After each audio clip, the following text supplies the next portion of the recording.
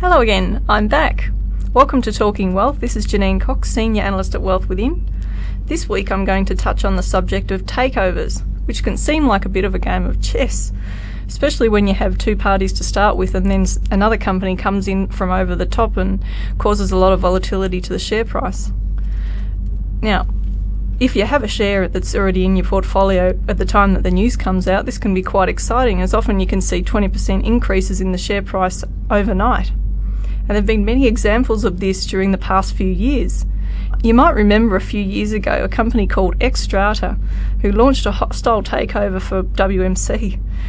Now, at the time, there was a lot of negativity towards Xstrata, and I found it interesting that during the takeover, or in the early stages, the number of shares that they had acquired was something like 0.2% of the total, which is really ridiculous. But it's interesting to see shareholders voting with their feet and digging their heels in because they didn't want the deal to come to fruition. And there was a bit of political toing and froing at the time because WMC had some really good mining assets. But then BHP swooped in with a higher offer and won the shareholders and the board's support, which was a fantastic result. Now, there have been other cases of these sorts of takeovers, maybe ones that haven't worked out as successfully. I mean, Rinca and Cemex are a good example.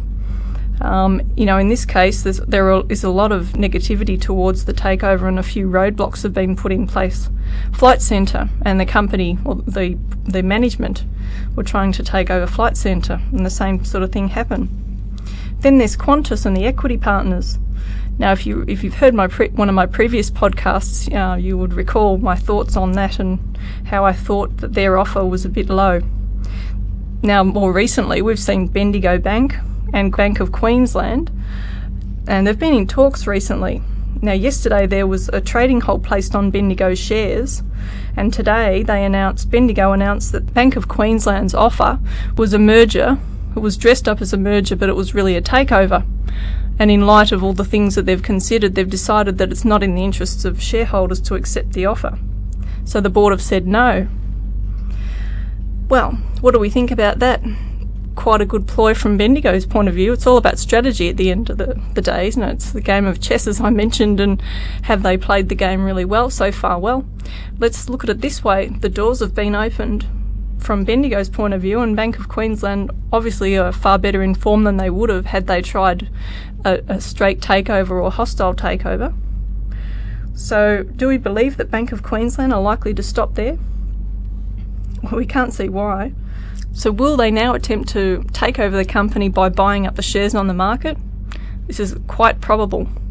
And the other thing to bear in mind is who else is likely to be out there? I mean, there's been a lot of talk in the media about in terms of speculation over different banks looking at the smaller banks in terms of takeover opportunities. So who's out there looking at Bank of Queensland at the moment, I wonder? This is Janine Cox, Senior Analyst at Wealth Within. I look forward to talking to you next time when we can cover some more on this takeover subject.